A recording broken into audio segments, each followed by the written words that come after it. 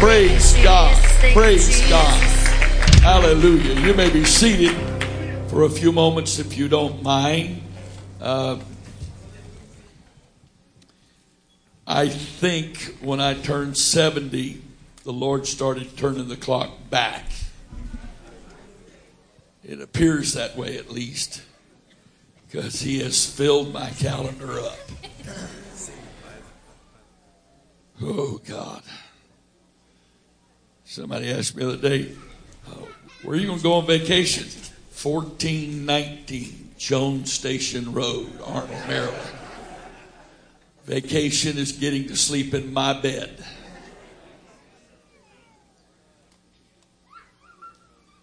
Last weekend, Thursday through Sunday, I was in Nova Scotia. And I went to Sacramento, California, Thursday and Friday and Saturday, and went to D.C. this morning, and here I am. Hallelujah.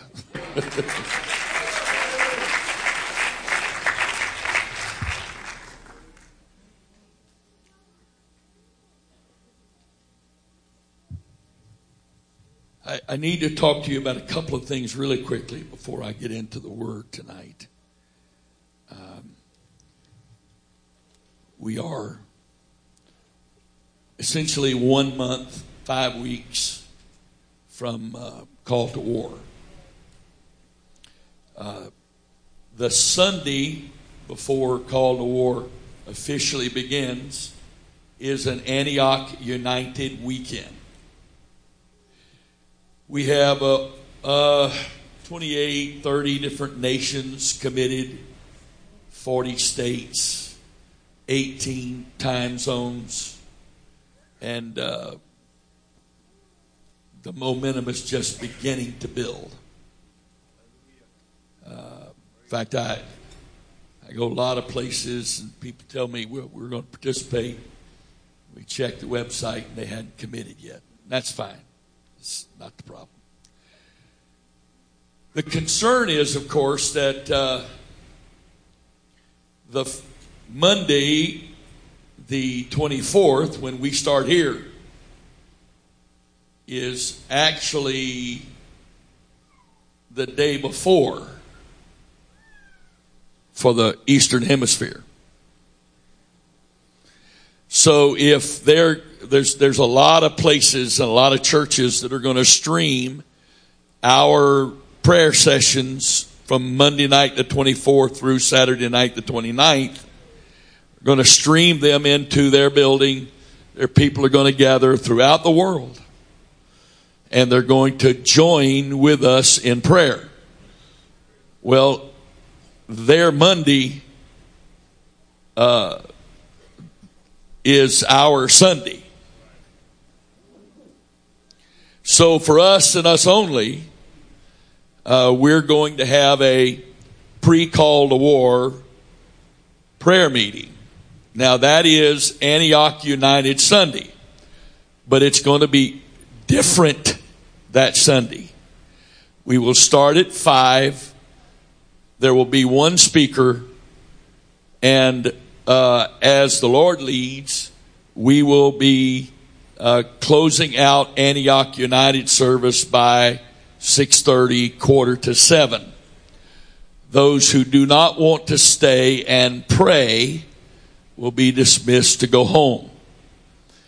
Those who stay, and if you can't stay from 7 until 10 and pray with us, directed prayer the whole time, that's okay to stay for as long as you can, as long as you're able to leave when you leave without disrupting the flow. What that actually means is, for Antioch, we are the only participants in the world that will actually do 7 nights of prayer, not 6.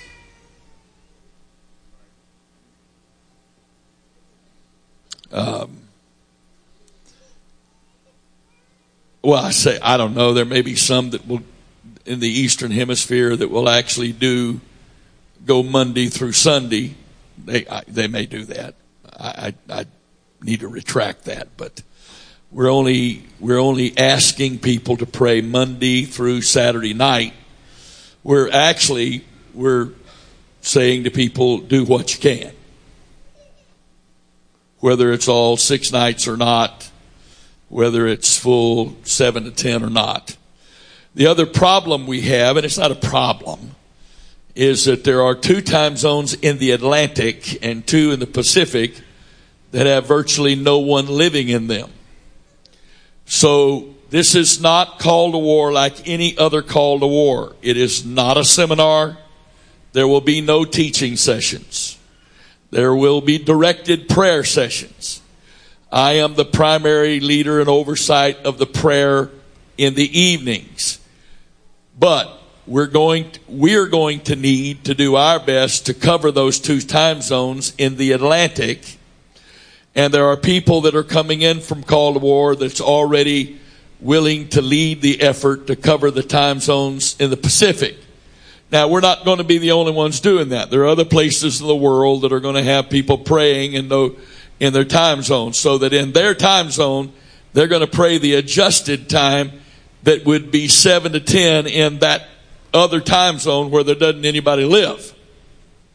I fully expect to have the last 2 populated time zones committed here in the very near future.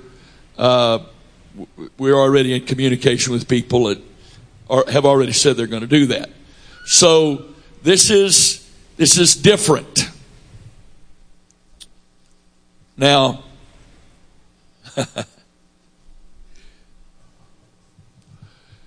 this is a significant move forward. If you may not be discerning it, and that's okay. Some folks say, well, this and that's just life. Well, maybe your life. But as a child of God, there are no coincidences in my life. There's no just life. Whatever happens in my life is specifically permitted by the Father. So you can be fatalistic if you want. I choose to have faith. To say it's just life is fatalistic. To say the Father's in charge and is determining what comes my way is faith. And I choose to have faith. And do have faith. I believe that God is in control. But there's stuff happening. Some of us getting our brains beat in. Figuratively, hopefully. And so it's very important for you to understand it's important for you to not wait till the night of the 24th to pray.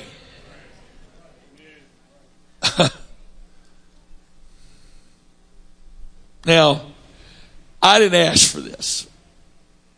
There's not one thing that God is doing in and through my life that I have ever asked Him to do, and that's the truth before God. All I've ever done in my life is seek Him. I have not sought for permission for position. I could care less about titles. That's absolutely the truth. I could care less about them. But I have had to yield to God in certain areas, and this particular thing has been a real challenge to accept that God has laid on my shoulders the responsibility of calling for a worldwide prayer chain. Like, who am I to do that? But He's doing it, and it's working. This is going to be of major significance. I've already said to you before, we've never had this before the presidential election, ever. When it was manifest and then became call to war, it was always in November, it was always after the election. It's not by my choice that it was moved to October. There were situations, circumstances came up that absolutely forced the meeting to be moved to the week before the election. Now, this isn't about politics. I've already made the statement. I don't really care who you vote for. I said in D.C. this morning, doesn't matter who you elect, this country is going down the toilet, period. We're down the toilet. And if your hope is in the government or some presidential candidate to pull us out of all this, I got too much prophecy saying it ain't happening. So if you're not going to get involved with prayer and in fellowshipping with God, then you're not going to have any hope of a future at all. Because He is our only hope for a future.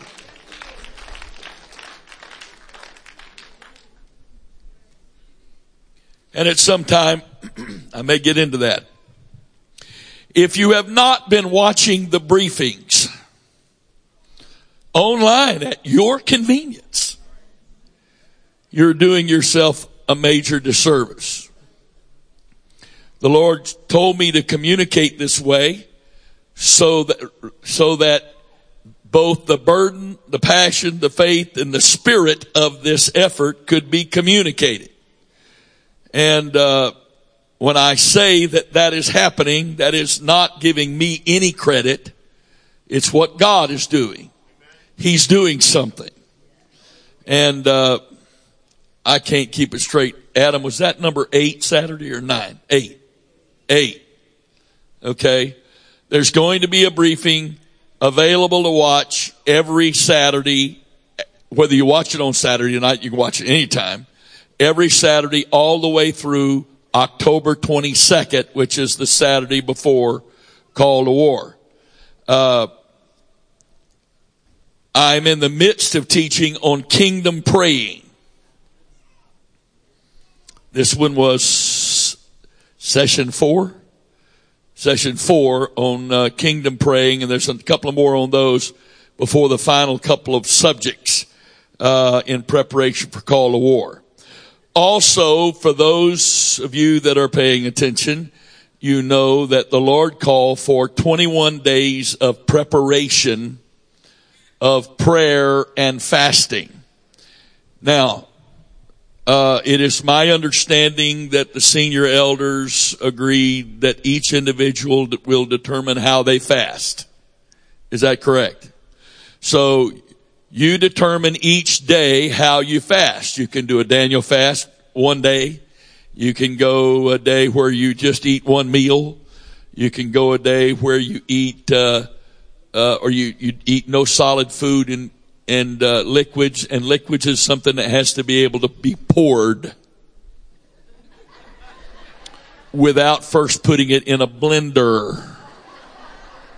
So that means no Whoppers in a blender. That's poured. Something that is considered a liquid before meeting a blender. If you do that, I mean, it's your business how you do that, or you may fast some days that are all the way through. You can mix and match as you and the Lord determine, whatever. And nobody's asking for your accountability. You sign up for nothing. It's between you and the Lord. But if you don't watch Call to War briefing number 3, you won't know what those 21 days are for. They're a time of preparation, of repenting for ourselves and for the church body. Not Antioch. Well, Antioch's part of the church, I hope. That's my faith. So yeah, for the body of Christ. That is not fulfilling certain things of Scripture. And if you watch that, you'll be shocked that it's not the normal stuff you would think we need to repent for. So, that is a time of preparation. Trust me, you really, really do not want to participate in this week of warfare without some preparation.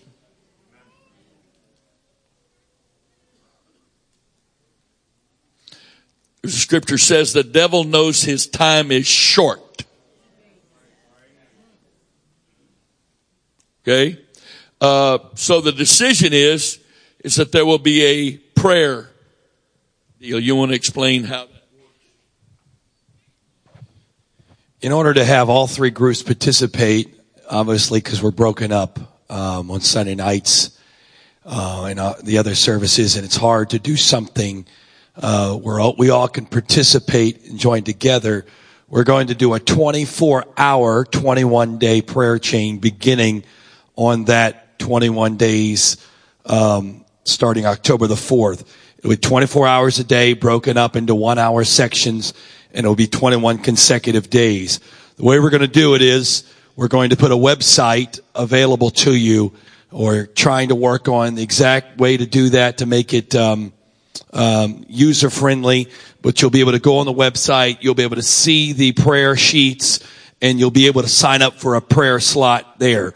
The only stipulation is going to be we're going to ask you to pray in one of the locations, either in Baltimore or in here in Arnold. I know the Baltimore situation's a little different, so we'll work out some details for you guys up there, because obviously your building cannot stay open all day. So we'll work out some stipulations that when it can be open and when it cannot be. So the times that it's closed in Baltimore, the prayer room here will be open for the night shifts. Why are we asking you to go to a building?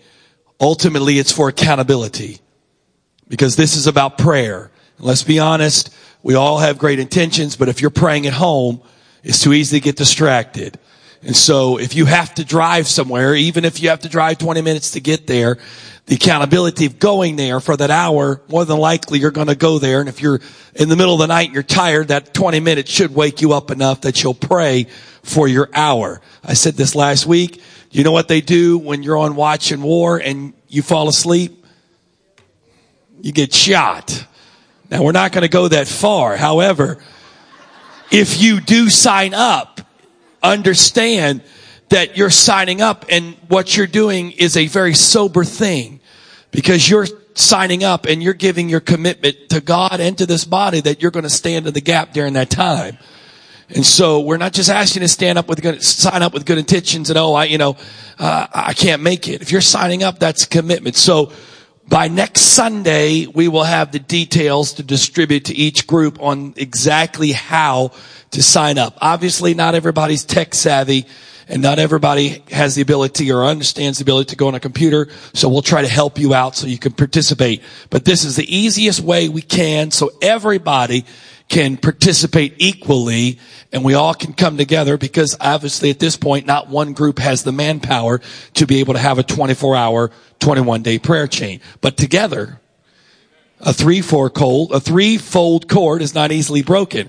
So we'll come together to do this. So you'll hear more information about that next week on the specifics of how that will work.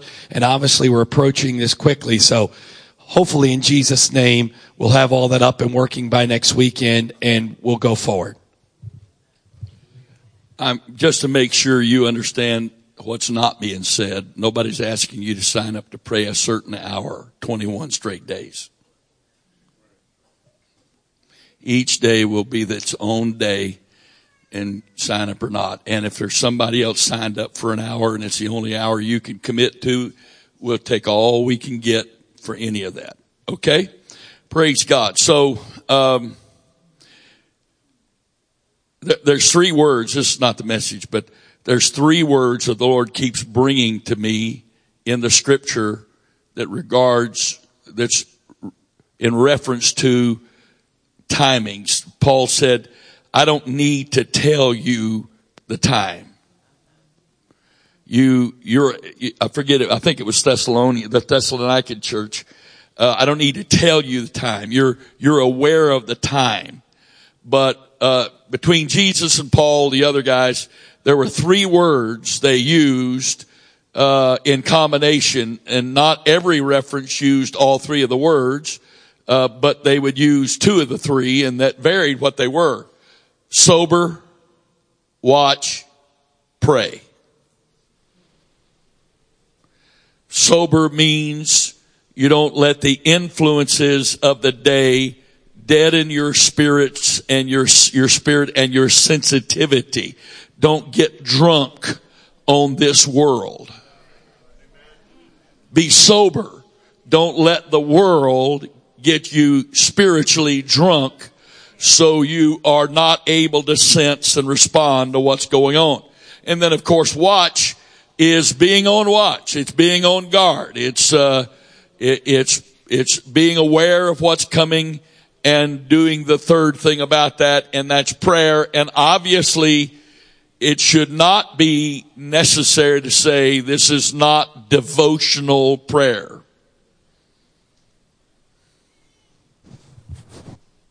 It's not devotional prayer. It's ministry prayer. Or, as I'm teaching in the call to war briefings, kingdom praying.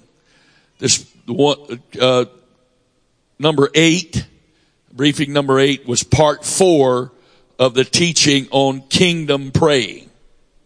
And so, there's going to be at least 2 more parts of that, maybe 3 before I go into the other subjects for the last couple of briefings. It's some stuff I've really never taught like this before. It would be to your benefit and your blessing to get that. Now, it is not yet 6:45. I will be as brief as I can, but let me tell you a story. When the Lord, this is now the message.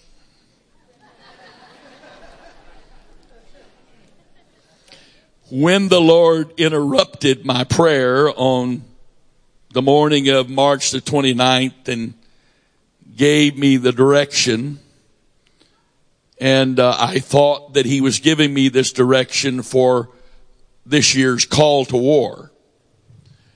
And then he says to me, I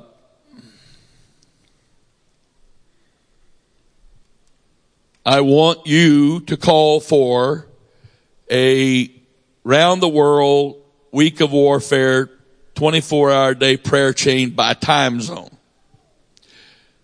My honest and sincere response to him was, who, me? You're wanting me to do that. On what basis? Through what means am I going to call the world to a prayer chain? And I have said that to him on a few occasions since then. Friday morning in a suburb of Sacramento, California, I was up very early praying and talking to the Lord. And I said to him again, why me? I wasn't looking for him to stroke my ego. I didn't understand. I mean, look at all the people in the world you could choose. Why are you asking me to do this? At that moment, I got no response. And also during that prayer time, there was a scripture that came through my mind. And I was praying, covering over people that I'm accountable for. I pray for you every day. Literally every day. And I pray certain things as the Lord gives me as a covering over you for blessing, for protection, et cetera, et cetera, et cetera, and other things that I speak and impart in the Spirit as the Lord tells me to be a conduit for Him to say these things. And while I'm praying like that, every morning, there are just things coming to my mind. I'll get my iPad out and I'll look it up in scripture and see. And it's just kind of a flow like that. It's prayer, and then He points me to something. And I came across this. I was praying, Lord, in Jesus' name, I loose hunger and thirst into your people to seek for your righteousness. And I loose hunger and thirst or desire in your people to put the kingdom of God first as their daily priority. And I loosed hunger and thirst and desire in your people to have a personal relationship with you. Well, I understand praying for a personal relationship with Jesus, and I understand praying to put the kingdom of God first. So I asked him, I said, Lord, what does it really mean to hunger and thirst after righteousness? What is that all about?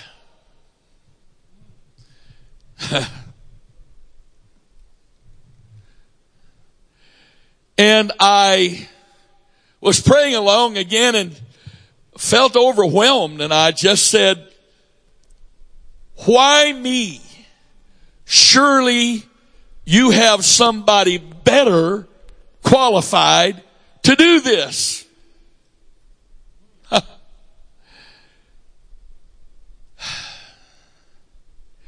What happened next was one of the most awesome experiences of my entire life. He began to talk to me, and I can't possibly, in an hour or so, truly share with you the revelation, but I'm going to give you the high points because it's critical for you to at least get the seed of this in your spirit tonight. The reason that's the case is because what men of God often do not know is what they are personally struggling with in their daily life is frequently not about them. So often we feel things, take ownership of it, think it's us, and either give into it and fall into it, or fall into condemnation over feeling it, and we personalize it, and that which God wanted to use to help us understand what the people of God were going through at the moment so we could pray for them, actually we take ownership of, and the devil wins both ways because we get our brains beat in with it, and we don't pray for the people of God because we're just trying to be saved.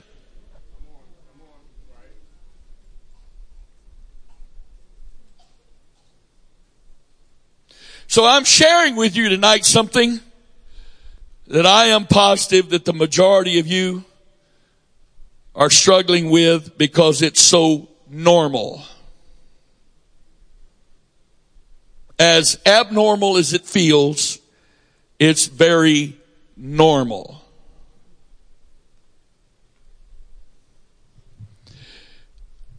I said to the Lord,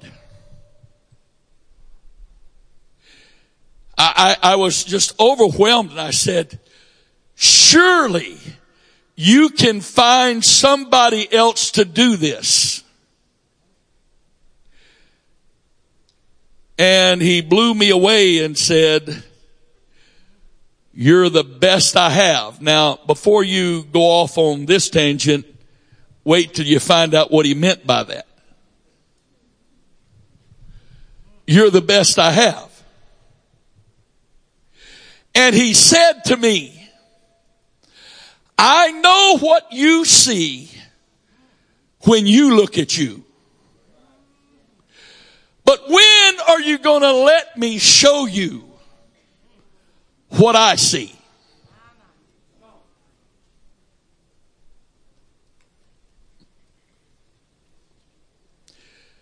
Well, it was like an avalanche.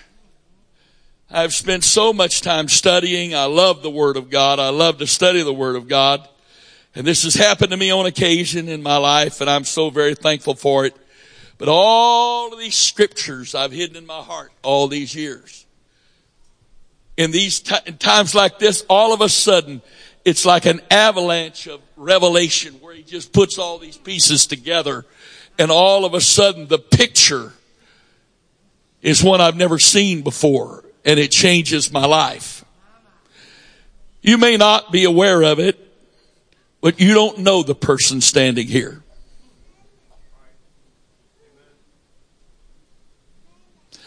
I'm just beginning the journey to learn who this person is. I have spent 70 years with much too close a fellowship with a person that I have seen myself to be, and the adversary has reminded me that I am. I have not spent very much time fellowshipping with the person that God sees me to be.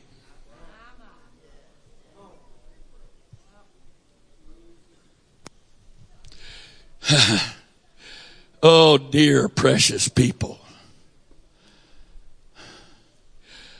I realized after this that I really primarily just had this problem mostly with me. Because for years, I look at you individually and collectively, and I don't see what you were. I don't even see what you are. I have varying degrees of clarity on who God intends for you to be, what he can make you to be. Oh, praise God. Now, if you will permit me, I'm going to need some help. So let's start with Romans chapter 4.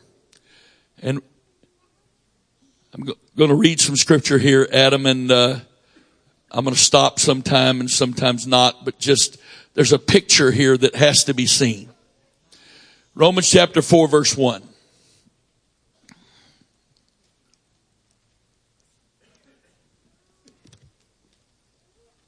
There's the question. What shall we say then that Abraham our father as pertaining to the flesh hath found? Next verse.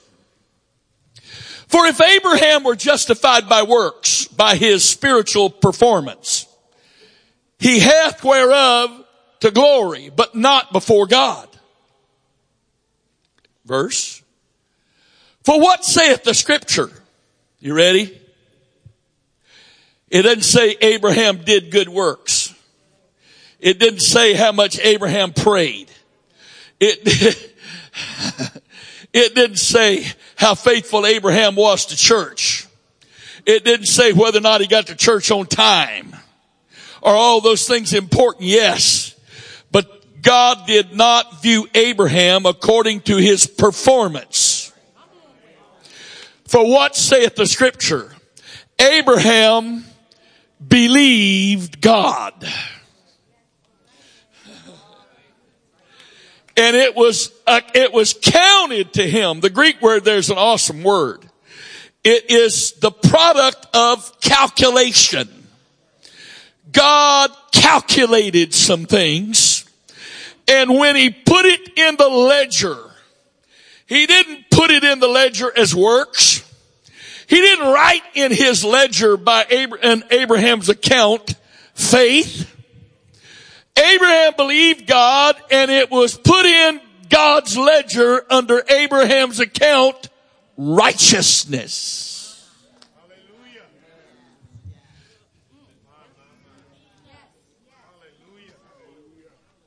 Oh, I love you, but you're not getting this. That's okay. It's okay. I'm just sowing seed tonight. I'm going to trust the Father to do what he's going to do with this, because this is his word and his seed. So next verse.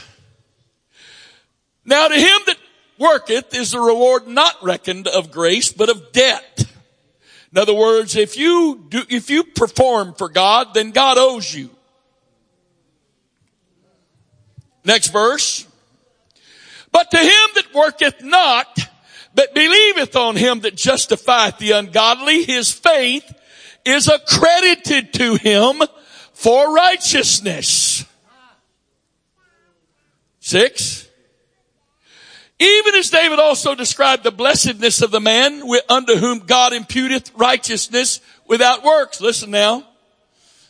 saying, blessed are they whose iniquities are forgiven, and whose sin is covered. We sing an old song. Covered, covered, covered by his blood. Is that what it is? By his blood, walking by faith, filled with his love. I am covered, covered, covered by his blood. Jesus has rescued me. Well, that's not truly biblical. I'm covered by his righteousness, which was purchased by his blood.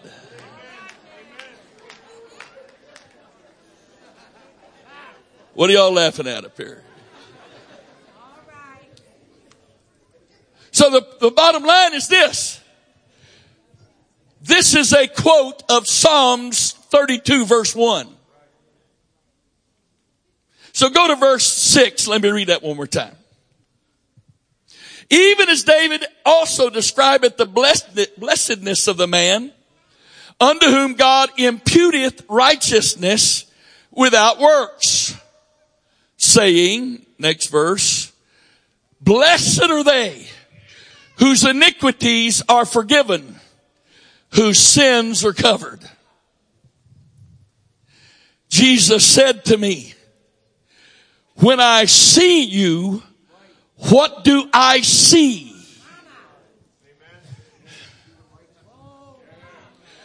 Well, because I see my past, I assume he sees my past. But he said to me, I don't know what you're talking about.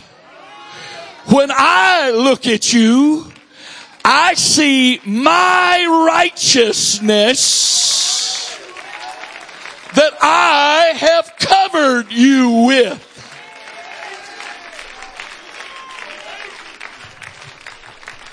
Now, you wonderful traditional Pentecostals that know that you have to work for God and live for God, enjoy your filthy rags. Because all of our righteousnesses are as filthy rags. No wonder you feel exposed most of the time. Because your righteousness is as rags. But for as many as have been baptized into Christ, have what? Have put on Christ.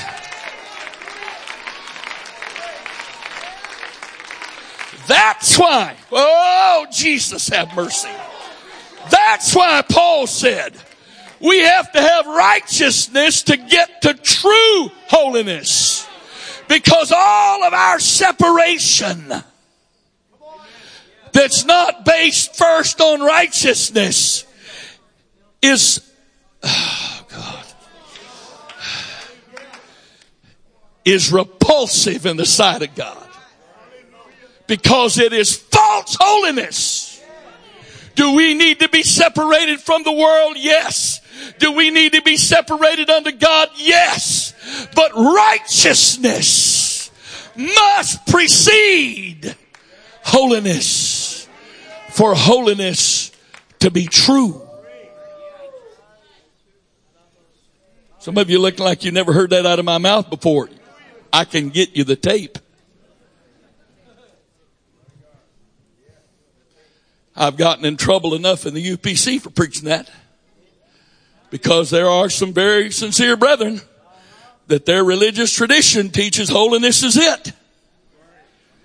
And they don't even know what righteousness is. I can't speak for them.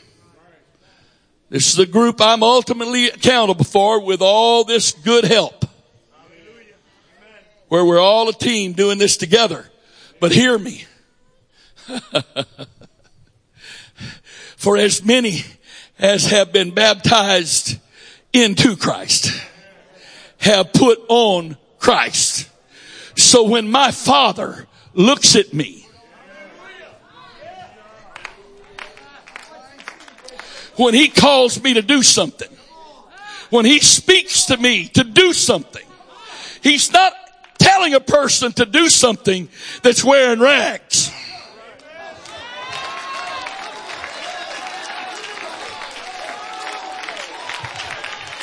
He's not telling a person to do this that's full of sin, or at least condemnation over sin he's already forgiven, but we won't forgive ourselves for.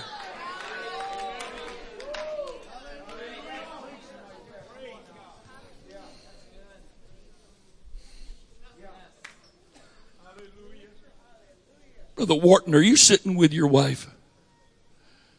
I want you up here. I don't trust the splash over that far.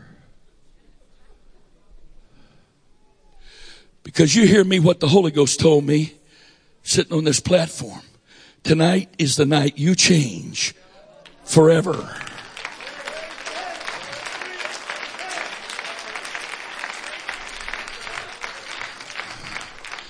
It's time you forget the past that God's already covered and has forgotten. Because your problem isn't what God is trying to do. It's what you can't let him do because you're not good enough.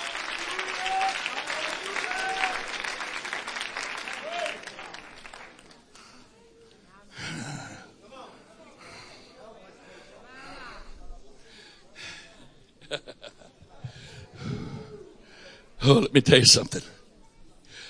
I'm the best he's got.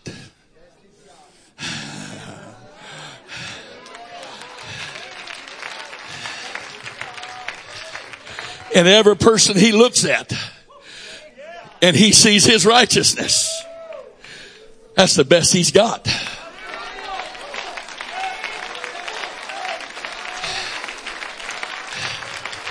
Woo! That's the best he's got. He's not looking for better.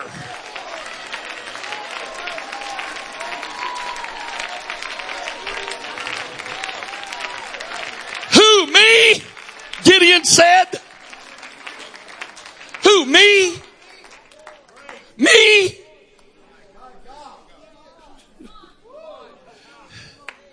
Yeah. How many people in the book have said that? You want me to do what? You know why? Because they're seeing them. They're not seeing what he's seeing.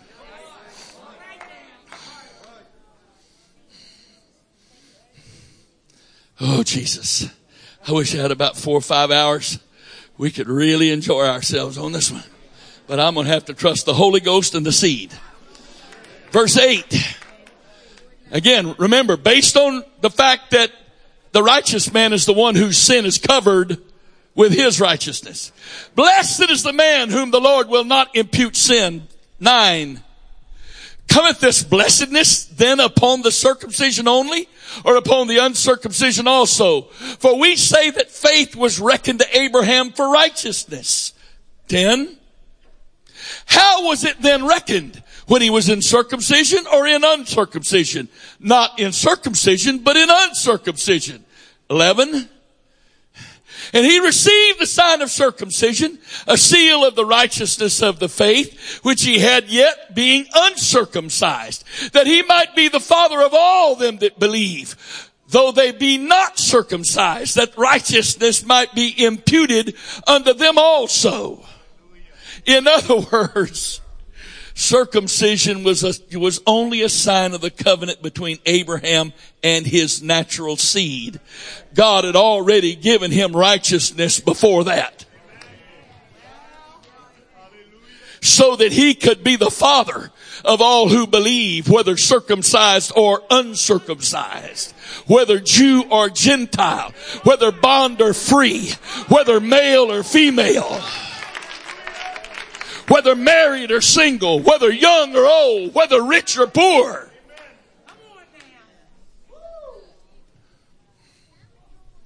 Next verse. And the father of circumcision to them who are not of the circumcision only, but who also walk in the steps of that faith of our father Abraham, which he had being yet uncircumcised. 13. We're getting there. For the promise that he should be heir of the world. I wonder if Abraham said, who, me? You want me to be what?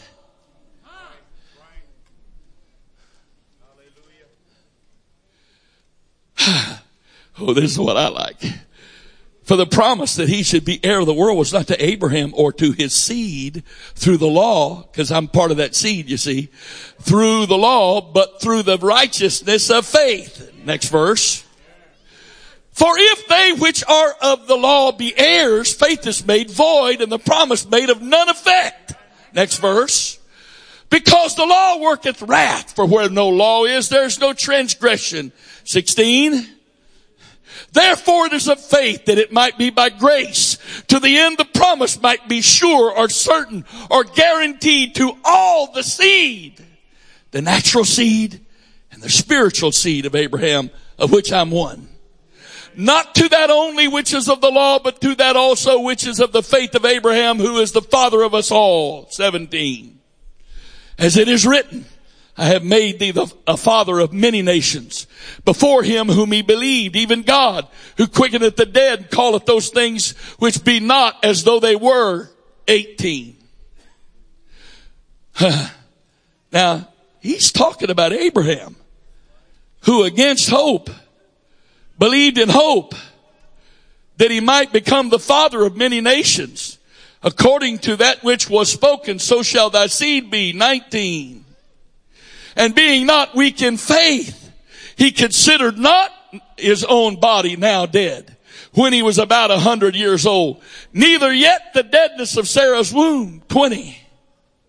He staggered not at the promise of God through unbelief, but was strong in faith, giving glory to God. 21. And being fully persuaded that what he had promised, he was able to perform. Now, I said to the Lord Friday morning, which Abraham are we talking about? Are we talking about the Abraham of Genesis? Or this New Testament Abraham you're talking about here? And the Lord said to me, I told you the one that was written about in Genesis is the one that man, and including Abraham himself, saw. But the one I'm talking about in Romans is the one I see.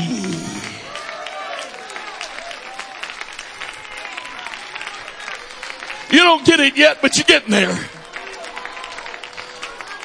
It's the one I see.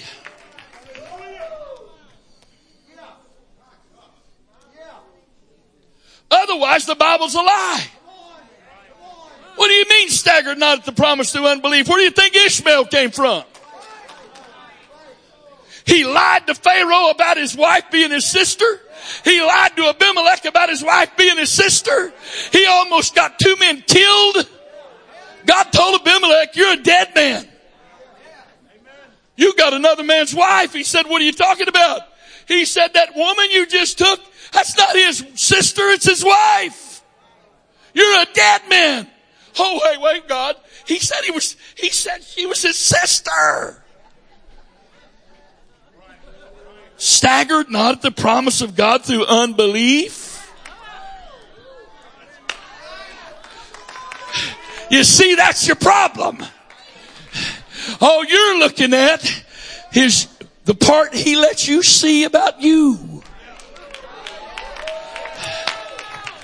But what he sees is his own righteousness that he has covered you with. And his righteousness is perfect.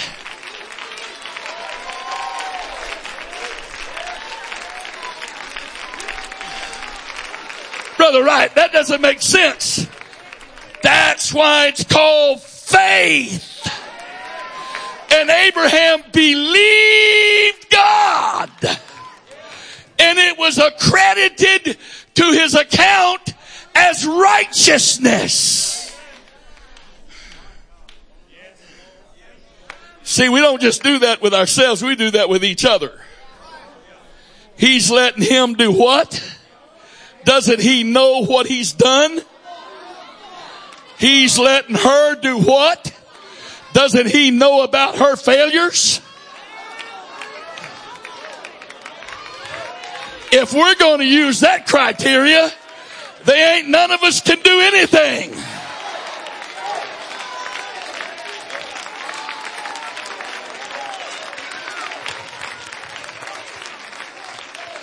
That's why God considers talebearing and gossip to be such a vile, wicked, vicious sin.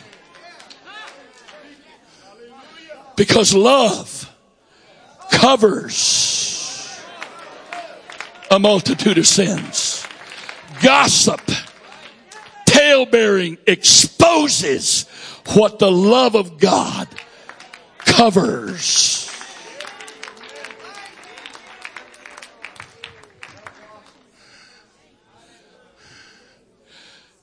And the sad thing is, the Bible says the judgment of God is upon the gossiper and the talebearer because of their nullifying or attempting to nullify the blood of Jesus as a covering in those lives.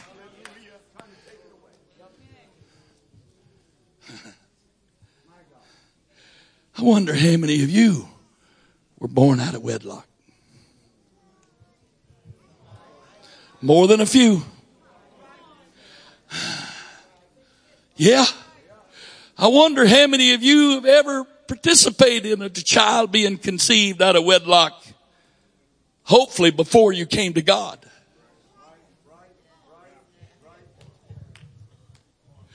Yeah, the problem is that sweet, precious child, meaning you in some cases, is a reminder to all who want to be reminded of your faults and failures. But you see, here's what we don't accept. That child has a father and a mother. God is their father. The church is their mother. They're no longer fatherless. They're no longer illegitimate. Covered by his blood. Covered. Does that make it okay? Of course it doesn't make it okay naturally. But spiritually, we got to move on, you see. We got to move on. Isn't it amazing that Jesus chose to be born through a method that made him appear to be a child conceived out of wedlock? You don't think God knew? The Lord made no effort to prove to the world that Mary's baby was born without her knowing a man. The only thing he did was put that in the book. And those that believed the book, it was enough. Oh, she could say, well, an angel visited me. Yeah, that's what all of them say. Yeah, sir. Yeah. Yeah. And you nudge the person next to you. Yeah, an angel. An angel. Yeah. That's what you might have called him before it happened, but afterwards, he's a devil.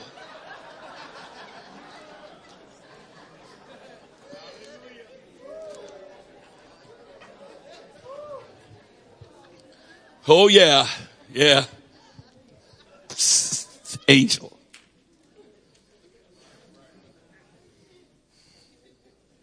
He's an angel, all right. As soon as it was obvious you were going to have a baby, he flew away to the next victim. Oh yeah. See?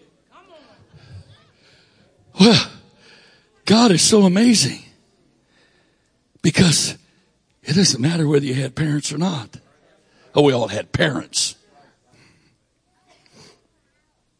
Because once he covers you with his robe of righteousness,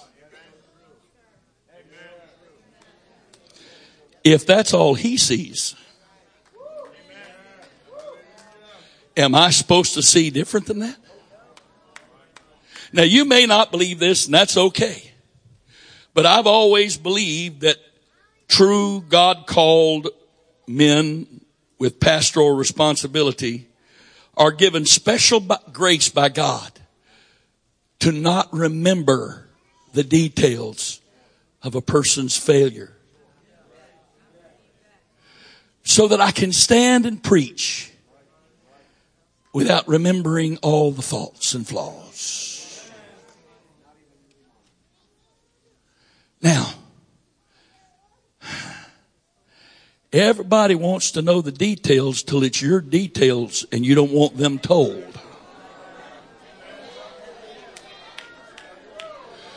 So the man in authority makes decisions that don't make sense to you, because to explain to you what makes perfect sense, he would have to reveal stuff that God has forgiven and covered.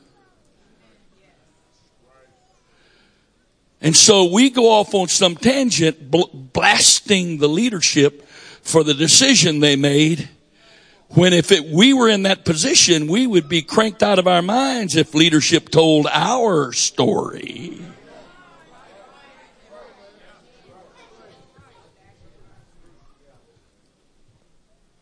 That's off the subject a hair. How about this one? Galatians chapter 3 verse 1. Oh, awesome. It's only 7:19. Hallelujah. Oh, foolish Galatians, who hath bewitched you that ye should not obey the truth, before whose eyes Jesus Christ hath been evidently set forth, crucified among you? Next verse. This only would I learn of you. Received ye the Spirit by the works of the faith, or by the works of the law, or by the hearing of faith? Next verse. Are you so foolish, having begun in the Spirit, are you now made perfect by the flesh?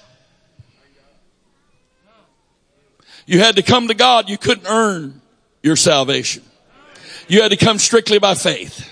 You had to come trusting his blood, his righteousness, his goodness. You had to give yourself totally over that. But now that you're saved, baptized in Jesus' name, filled with the Holy Ghost, you're going to go back to trying to be saved by earning your way by your performance. And for those of you that are sitting here and you're arguing with this because you mean God has no expectations of us more than you could possibly meet. There's only two ways to meet his expectations. First of all, to finally stop having to deal with your condemnation over your past that he's dealt with once and for all. And second of all, the only way I can meet his expectations is to let his Spirit, by the grace of God, empower me to do that, because I'll never be able to do that myself. Does he expect those things? Yes. But hear me. If your flesh is the source of your strength for your spiritual performance, you get the credit. But if God is the source of your strength for your spiritual performance, he gets the glory. Next verse. Having suffered so many things in vain, if it be yet in vain, 5. He therefore that ministered to you the Spirit and worketh miracles among you, doeth he it by the works of the law or by the hearing of faith? Oh my God. In 48 years of ministry, I can't tell you the number of good, sincere people that have tried to obligate God to use them in the Spirit by all their works they do. I fast. Sounds like the Pharisees. I fast 3 times a week. I pay tithes of all I possess. Lord, if you're going to use anybody, you ought to use somebody qualified like me. You know how many people been on 40-day fast that absolutely nothing happened to them because of that 40 days except they lost weight that they put right back on when they started eating?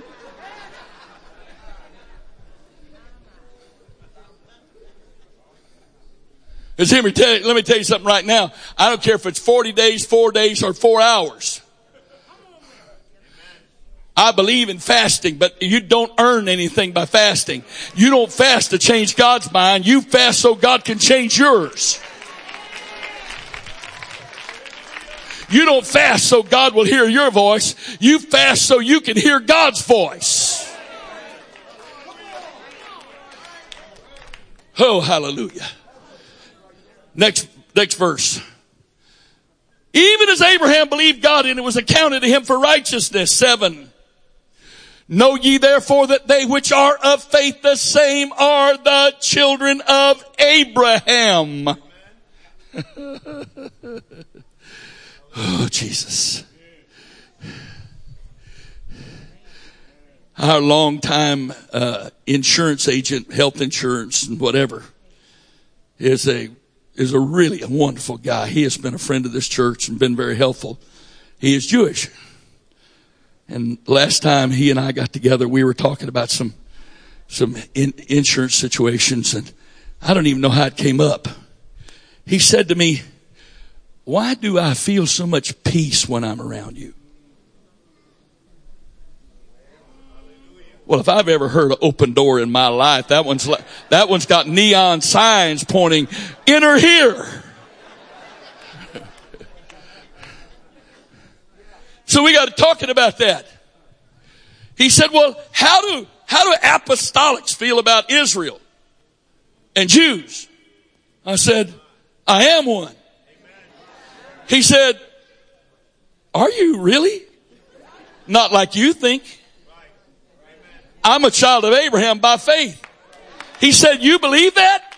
"With everything in me." "Really?" "Yeah." I mean, I think that's the most awesome thing in the world. I think all the minorities ought to meet at the foot of the cross as Jews.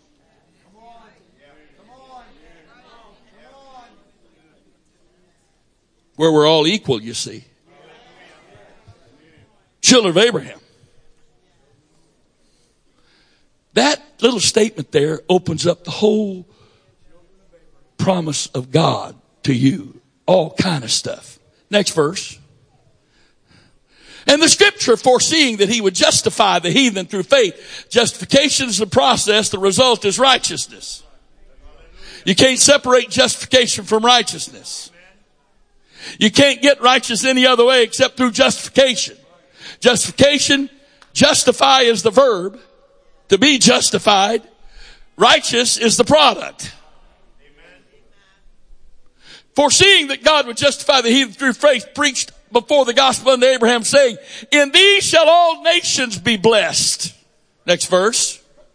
So then they which be of faith are blessed with faithful Abraham. Now, when I finish reading till I tell you to stop, just keep flipping verses. Ready? Next verse. For as many as are under the works of the law are under the curse, for it is written, "Cursed is everyone that continueth not in all things which are written in the book of the law to do them."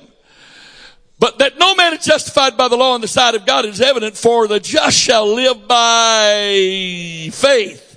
The just, those that are justified, just and right or righteous are synonyms.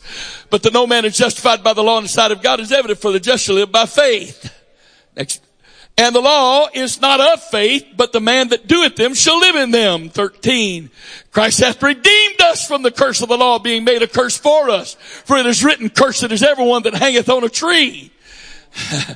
That the blessing of Abraham might come on the Gentiles through Jesus Christ, that we might receive the promise of the Spirit through faith. That is the guarantee that there's going to be an end time, worldwide, apostolic revival of harvest and outpouring on this earth before the coming of the Lord. God swore this to Abraham with an oath. Oh, let's read. Next verse. Brethren, I speak after the manner of men. Though it be a man's covenant, yet if it be confirmed, no man disannulleth it or addeth thereunto. In other words, a man's covenant that's confirmed with an oath is the end of argument. How much less argument should there be when God himself confirmed his promise to Abraham with an oath against his own deity? Next verse. Now to Abraham and his seed, and his seed, and his seed were the promises made. He saith not, and to seeds as of many, but as of one. And to thy seed, which is Christ. 17. And this I say, that the covenant that was confirmed before of God in Christ, the law, which was 430 years after, cannot disannul, that it should make the promise of none effect. 18. For if the inheritance be of the law, it is no more of promise, but God gave it to Abraham by promise. 19. Wherefore then serveth the law? It was added because of transgressions, till the seed should come, to whom the promise was made, and it was ordained by angels in the hand of a mediator. 20. Now a mediator's not a mediator of one, but God is one. 21. Is the law then against the promises of God? God forbid. For if there had been a law given which could have given life, verily righteousness should have been by the law. You see, here's our problem. Oh, Jesus. Now I want to come back here. But I got to read this real quickly. Okay. That's not it. It is right there. Isaiah 43:25. Hebrews 8 and 12, Hebrews 10, 16 and 17 all says this. Listen to this. It all says something exactly like this. Even I am he that blotteth out thy transgressions for mine own sake, and will not remember thy sins. Hebrews 8:12. We're going to read it. I want you to see it. Hebrews 8:12. Hallelujah. For I will be merciful to their unrighteousness, and their sins and their iniquities will I remember.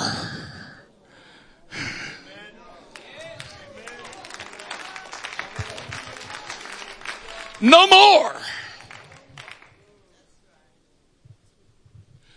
Hebrews 10:16. There are angels in this house that have been waiting for the people of God to get this. This is the covenant that I will make with them after those days, saith the Lord.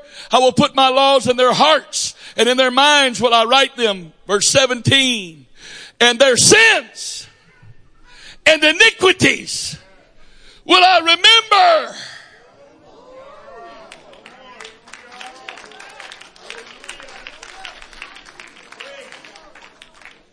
How long? No more. I don't understand how he can do that.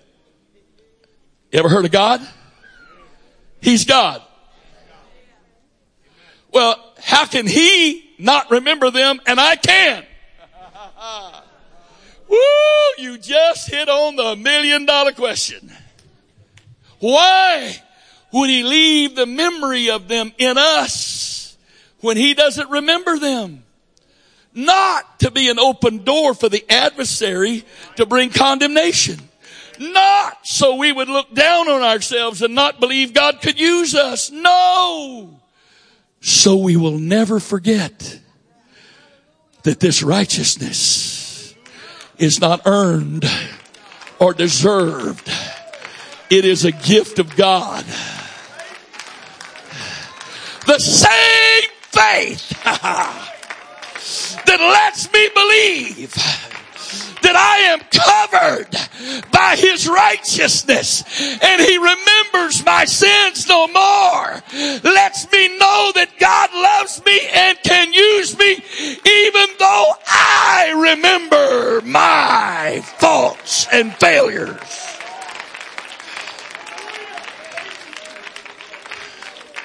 A little hard to be puffed up when I remember my faults and failures.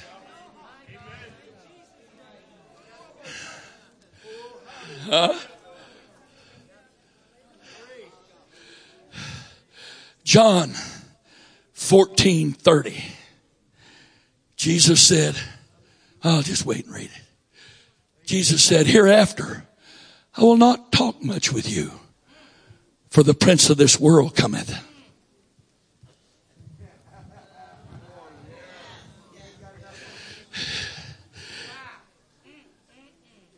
Several translations do it this way.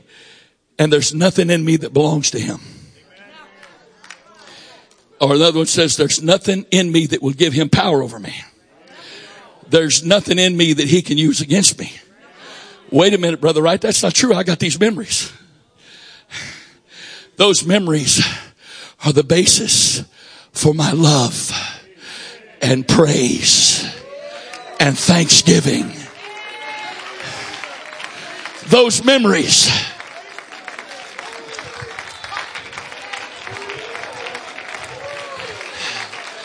Brother Wright, now come on, you were raised in the church. Yeah, I know.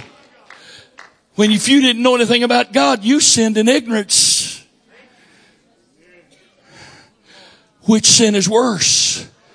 Sins done in ignorance or sins done with knowledge?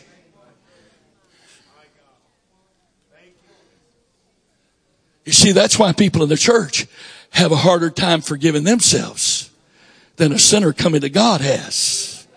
Because we weren't ignorant of what we were doing. We gave ourselves over to our flesh to work our lusts. But we weren't ignorant. Do you know what it means to me that he remembers my sins no more?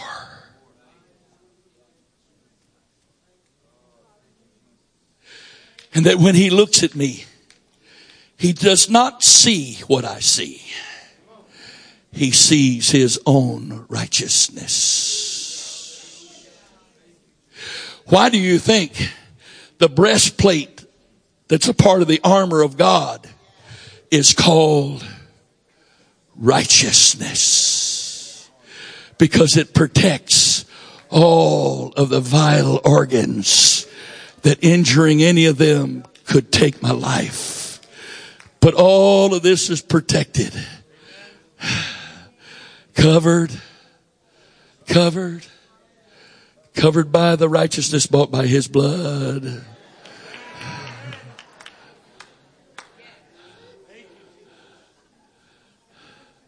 Covered. Fire away, devil. You can't get through this righteousness.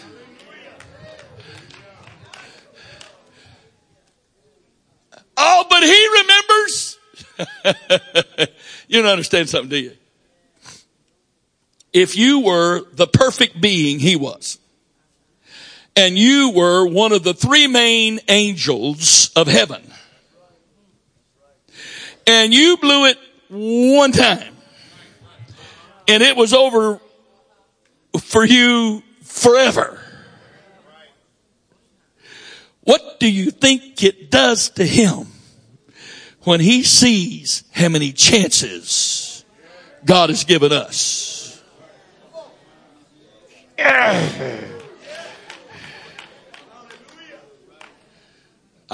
I've told this, some of you heard me say this. This is absolutely the truth. There have been times in the past, the only way I could get past what he was doing, he was reminding me in detail of everything. I was repenting again for stuff I'd been forgiven of. God didn't even know what I was talking about.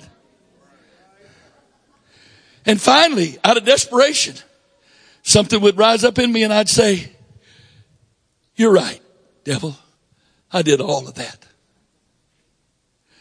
But I just want you to remember, you blew it once. And your destination is the flames of fire forever. And look how many times God has forgiven me and is going to keep on forgiving me. So if you want to keep on reminding me of all I've done, all you're doing is realizing how much different than we are. Because like Jesus and all other humans, I have been made lower than the angels. But let me tell you a little secret. That lower thing, that's only for a while.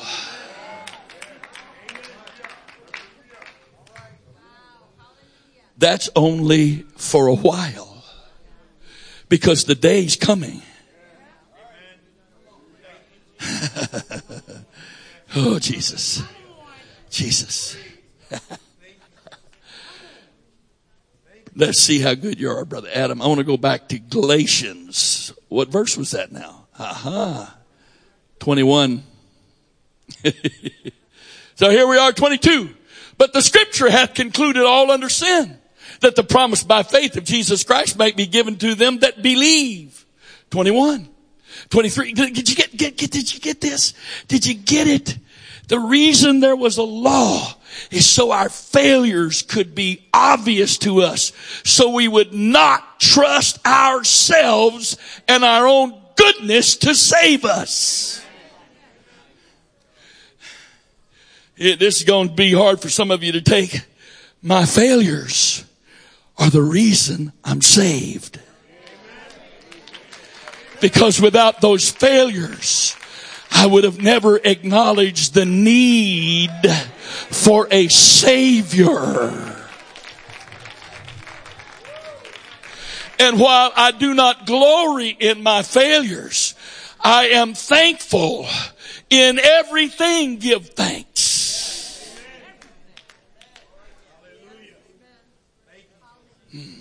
Next verse. But before faith came, we were kept under the law, shut up under the faith which should afterwards be revealed. Next verse. Wherefore the law was our schoolmaster to bring us unto Christ, that we might be justified by faith. Next verse. But after that faith is come, we are no longer under a schoolmaster. 26. For ye are all the children of God by faith in Christ Jesus. 27. For as many of you as have been baptized into Christ have put on Christ. Next verse. There's neither Jew nor Greek, neither bond nor free. There's neither male nor female, for you're all one in Christ Jesus. Here it comes. And if you be Christ's, then are you Abraham's seed and heirs according to the promise. Oh, Brother Wright, I can't do anything. In the name of the Lord Jesus Christ, I loose the spirit of this revelation upon this body, that when we gather to lead the world in prayer, do you understand that your participation in these prayer meetings are going to be streamed around the world, and they're going to pray with you, that the army of God that stands to pray and participates in that prayer will be an army clothed in the righteousness of the Lord Jesus Christ. An army with no chinks in its armor where the adversary can defeat us. An army that's not questioning whether or not we have a right to pray like this. An army that's not fearful of Satan's backlash upon us because of our confidence in his righteousness, in the Lord Jesus Christ's righteousness. An army of spiritual warriors that will lead those who are willing to participate in the world in warfare. How, God, can you ask a people to make themselves that vulnerable? How can you ask a people to put so many targets on their back and chest? Because the targets are supposed to be affixed on the outside of a robe of righteousness. And there's no weapon that's formed against you shall prosper. And every mouth that's opened against you in judgment you shall condemn. Listen to this. Oh, well, we got to go there. What was that? What verse was that? Come on now. Come on. Somebody know it quickly. Quick. No weapons formed against property. Is that 50, Isaiah 57 what? Huh? 50. That's it. Not, I said 57, but it's 54. Isaiah 54:17. Listen to this. You got to get this. Listen to this. No weapon is formed against thee shall prosper. Every tongue that shall rise against thee in judgment thou shalt condemn. This is the heritage of the servants of the Lord. Why?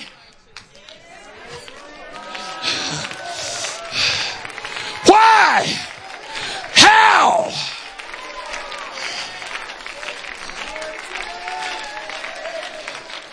What does it say? Why?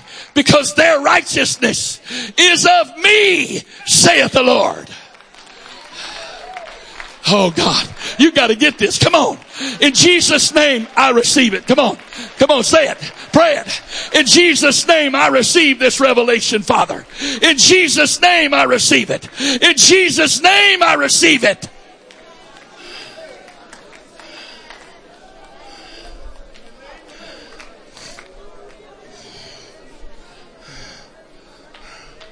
Oh, hear me when I tell you. There's so much more of this, but I'm going to go just one more set of scriptures just before I quit. It's 7:43. You'll be out of here. My part will be done by 8. What God does, that's not my part. All right. Oh, I love this. Ephesians chapter 3. Anybody ever heard where it says, Isaiah 32:17, don't go there. Just go to Ephesians chapter 3, verse 15, 14. Anybody ever read where Isaiah 32:17, I think it's 32:17 says, the work of righteousness is peace. So faith is accounted for righteousness. And righteousness works to produce peace in me. Why? Because Romans 16:20 says, the God of peace shall bruise Satan under your feet shortly. Why? Because the armor of God on my feet is the preparation of the good news of peace. And thou wilt keep him in perfect peace, whose mind is stayed on thee, because he trusteth in thee.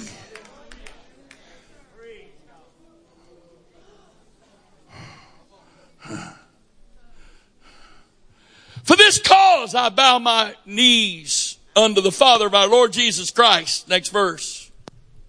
Of whom the whole family in heaven and earth is named. That he would grant you according to the riches of his glory to be strengthened with might by his Spirit in the inner man. That Christ may dwell in your hearts by faith. Now we're not talking about just on the outside. Do you know that every sin a child of God commits is the result of past that I haven't let go of? Not that I want to be that again. I just can't forgive myself for it. And that opens the door for the lusts of the flesh and its ally, the God of this world, to lead me into sin.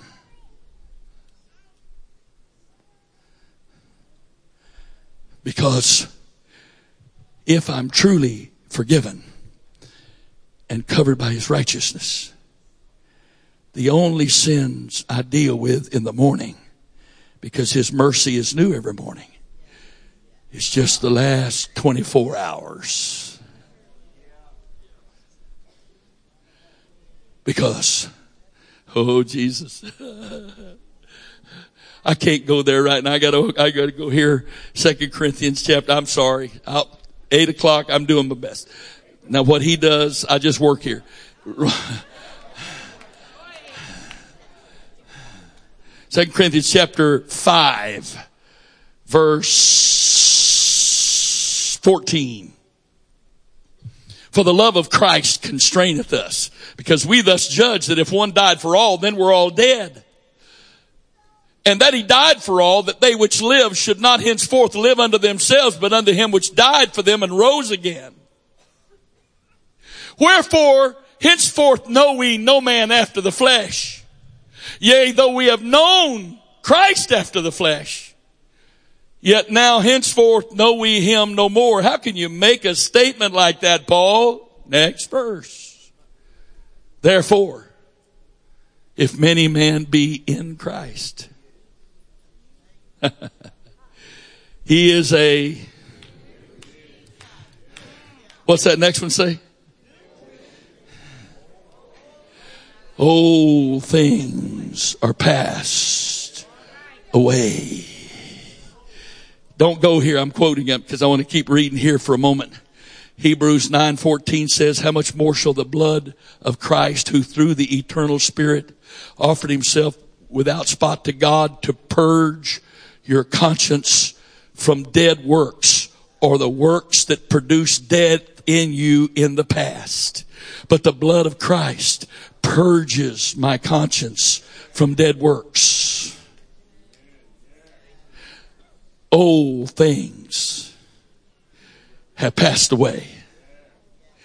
Until Friday morning, about 7:30 a.m. Pacific time, I had never been able to say this verse was true in my life. I didn't know how it could be. But when he showed me that all he saw when he looked at me was my righteousness, and that he has forgotten all my sins and iniquities and will remember them no more, I started to say, I'm new. I'm a new creature. Old things have passed away. Behold, all things had become new.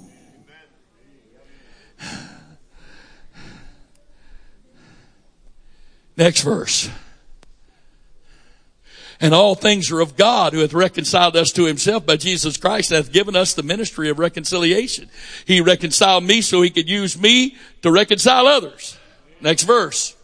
Oh, wait. Yeah, to wit, that God was in Christ, reconciling the world unto himself, not imputing their trespasses unto them, and hath committed unto us the word of reconciliation. Next verse. Now then we are ambassadors for Christ, as though God did beseech you by us. We pray you in Christ's place, be reconciled to God. How can we do such a thing as that? Next verse. Next verse.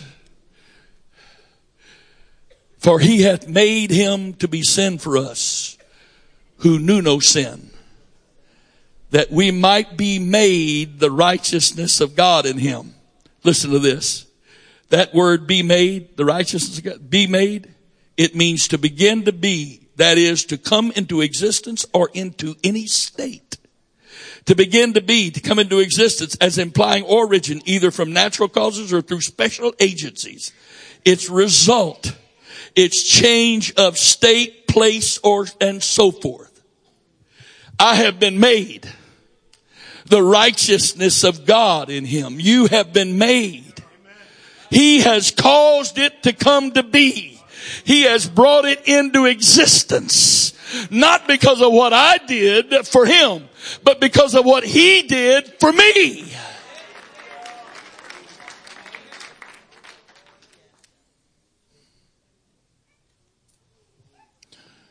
So quickly we go back to Ephesians 3, verse 15.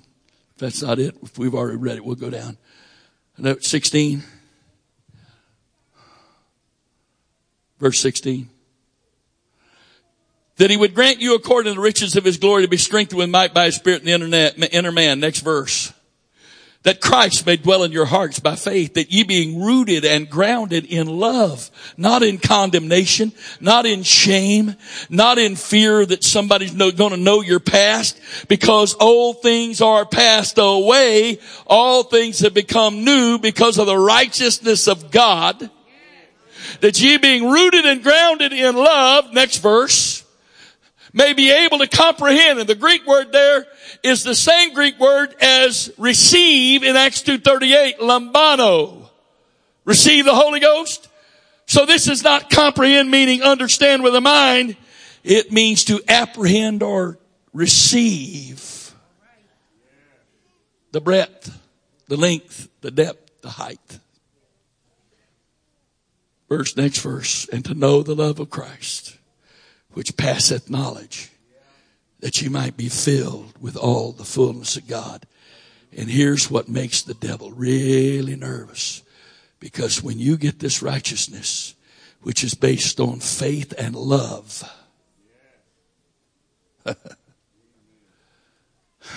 how do I know that? Because in Ephesians 6, the breastplate is called righteousness. In 1 Thessalonians 5, it's called the breastplate of faith and love. Because righteousness is a product of faith and the love of God. To know the love of Christ which passeth knowledge, that you might be filled with all the fullness of God. What's going to happen then? Next verse. Now unto him that is able to do exceeding abundantly above all we ask or think, according to the power that worketh in us. In him be glory. Unto him be glory. Next verse. Unto him be glory in the church by Christ Jesus throughout all ages, world without end. Amen. Now, I got to stop because there's no way to cover all this tonight. It just grows. But dear one, the Lord is doing this now. He told me, first time he ever explained this to me was in September 2013. He said, I use hiding things and revealing things to control timing. When I'm not ready for something to happen, I hide it.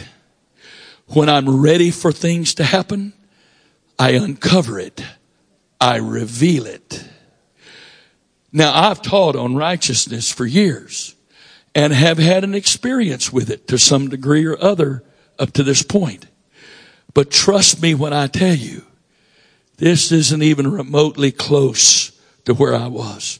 This is a great leap forward. And he did that because he's ready for the body to receive this, because it makes us essentially impossible to defeat in warfare. This whole thing, none of this was my idea. I was not seeking for direction for call to war on the morning of March the 29th. And when it came, I tried to minimize the scope of it. And God just kept expanding it. And guess what? I didn't choose to bring this to you, meaning all that goes along with that, the vulnerability and the victory. And you can't have victory without vulnerability. Hello? I didn't choose any of that. We certainly are not better than anybody. But God has chosen those that he's trying to give the revelation to them. You're the best I got. That statement doesn't mean better than somebody else. But he doesn't need to undo anything in your life that he hasn't already done or undone to use you mightily, and you to be able to do that without fear of defeat, where you can come and pray boldly. Today is September the 18th. We are approximately 2 weeks and 2 days from the beginning of the 21 days of prayer and fasting. And that puts us approximately 5 weeks from the first night of call to war for us. I'll remind you one more time. That night is an Antioch United night, but it's all going to be different. There will not be two speakers, and it will not be an extra long service. It will be over with by no later than 7 p.m. because we will start a completely new stream for the first session of Call to War for the Eastern Hemisphere. That's Europe and Asia, Africa, Australia, Philippines. We will start a stream for their prayer at 7 p.m. on that Sunday night. If you cannot stay, if you do not want to stay, you're welcome to go home. We're not going to count noses. We're not asking you to sign in. But those that stay need to be wearing a robe of righteousness. Because we're going to learn and experience that greater is He that is in us than he that's in the world. Now, some of you wonderful, precious people have been getting your brains beat out a while. Let me tell you what the crucible does when the heat's turned up. It separates. Heat in your life, circumstances, problems, challenges, separates. It separates the gold from the dross, the silver from the dross. Heat separates. When your problems are just more than you can handle, you will either surrender or something within you will rise up and say, enough is enough.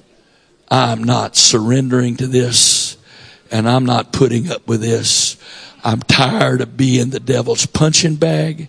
I'm tired of what he's doing to me, to my family, to my ministry, my finances, my health, or whatever it is. He always separates.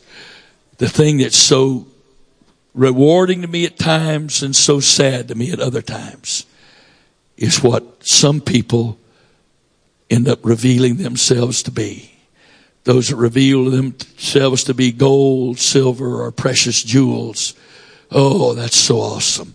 Those that reveal themselves to be dross because they just don't have what it takes in here to rise up and say, I have been called to be victorious.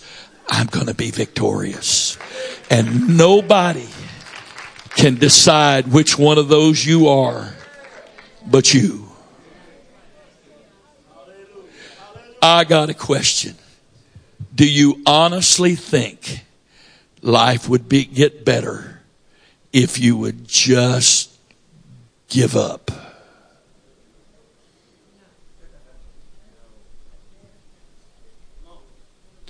Do you think you're going to sleep peacefully at night? Do you think your financial problems are suddenly going to be destroyed or solved? Do you think your family is suddenly going to get their act together because you gave up? Do you think your health is instantly going to get better because you gave up? That's the lie, you see. That's the lie. Aren't you tired of fighting? Just give up. Father,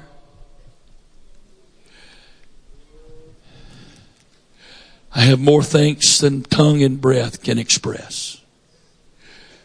I'm not worthy, but you have made me worthy in the beloved.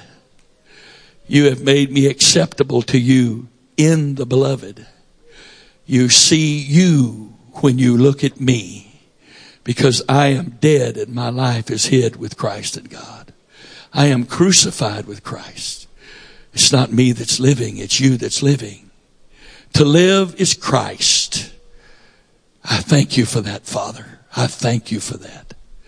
I thank you for your promises. I thank you for your protection.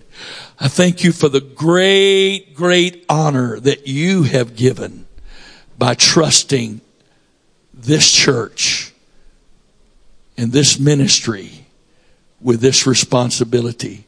Father, you know we didn't seek for this. You know we didn't go look for this. We're not trying to be better or more important than anybody else. You've made choice. You made the choice.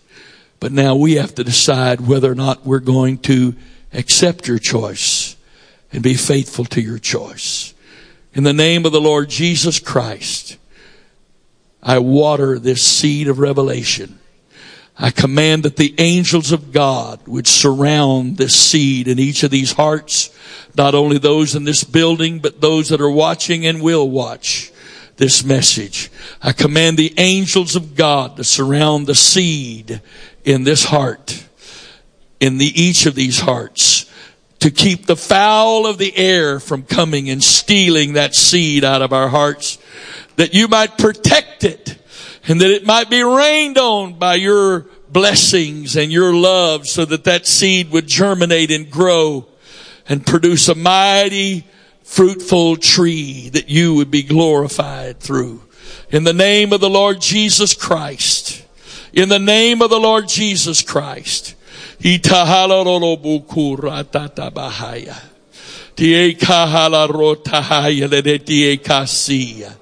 Ratabahaya tabahasiya. Yea kie kolorota bahaya.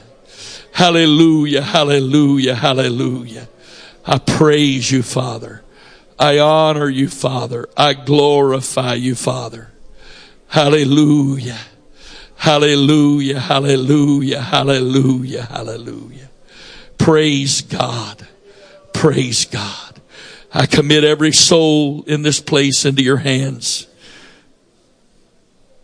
I pray your blessing of protection upon us as we go. I loose your spirit and your angels to stir us in the night and wake us in the morning with a desire to pray, that we would pray in faith and in authority in the name of the Lord Jesus Christ. In Jesus' name. In Jesus' name. Praise God. Praise God. You're welcome to pray. You're welcome to go. Is there anything else that needs to be said? Okay. Praise God. I love you very much. And it would be so enjoyable, since I've been gone so much, to stay and shake everybody's hands and tell you how much I love you. My feet are killing me. My back hurts. And I fell asleep 5-6 times on the way from D.C. back to the house today. And I'm ready to go to bed. So I tell you what you do. You know, I'm here most Thursday nights. Just saying. It's far more likely to see me on Thursday night, you know. Just saying. Praise God. The Lord bless you.